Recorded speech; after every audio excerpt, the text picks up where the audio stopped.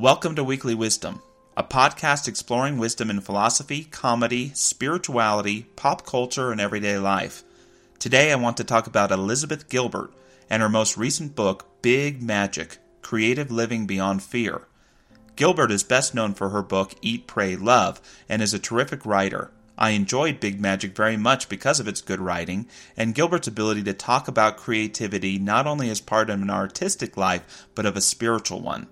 Gilbert declares, "The universe buries strange jewels deep within us all, and then stands back to see if we can find them." And she challenges us, do you have the courage to bring forth the treasures that are hidden within you? Now, I don't know if the idea that the universe hides treasures within us is entirely true. For me, we are born with gifts, but it is we ourselves that bury them. Why? To share your gifts is to be at your most powerful, but also at your most vulnerable. And when we're younger, I'm sure so many of us have stories of sharing our gift and it not being received, or seen, or it even being rejected. It takes the willingness to live a creative life that helps us rediscover and put our gifts back to work in our lives. In seeking to have a say about what happens in our lives, we are apt to say, what is it that I want to create? I prefer another question. Where in my life do I want to be most creative? I like this question because it doesn't demand that the art, as we might call it, be a particular way, but it allows life to do its big magic. Where in your life do you want to be the most creative? Writing a book? In your relationship? On the job? Cooking in the kitchen? Bring your gifts to these areas, your virtues, your talents, your authenticity, your spontaneity, and you may be amazed at how quick your creativity and the magic of life begin to work together to create new possibilities for action and connection. For those of us who keep our gifts buried, Gilbert points out that as soon as we start to think about applying those gifts, especially to something new, fear creeps in. Your fear will always be triggered by your creativity, Gilbert says, because creativity asks you to enter into realms of uncertain outcome, and fear hates uncertain outcome. She goes on, your fear is like a mall cop who thinks he's a Navy SEAL. He hasn't slept for days, he's all hopped up on Red Bull, and he's liable to shoot at his own shadow in an absurd effort to keep everyone safe. I don't speak French, but I hear the word courage comes from the French word for heart. To have courage is to live with heart. That to me means that real courage isn't living fearlessly, but it's living with heart, even when afraid.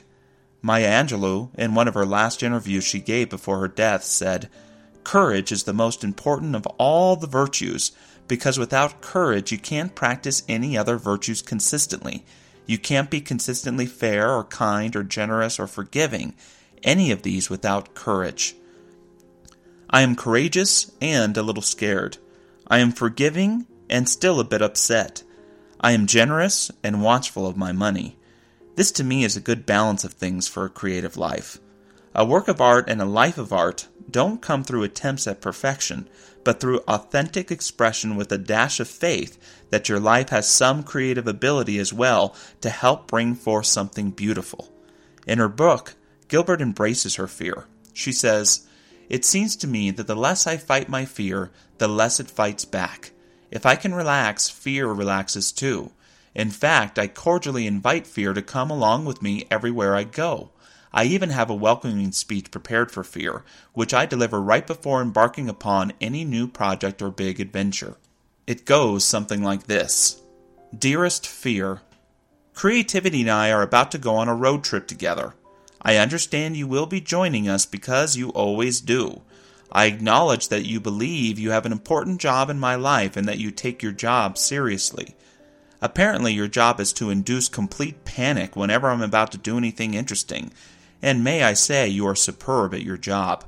So by all means, keep doing your job, if you feel you must. But I will also be doing my job on this road trip, which is to work hard and stay focused, and creativity will be doing its job, which is to remain stimulating and inspiring. There's plenty of room in this vehicle for all of us, so make yourself at home, but understand this. Creativity and I are the only ones who will be making any decisions along the way. Commit to living more creatively in an area of your life that seems stale. Try spontaneity. Try something new. Remember something old. Practice virtue. listening, trust. One more quote from Gilbert's book.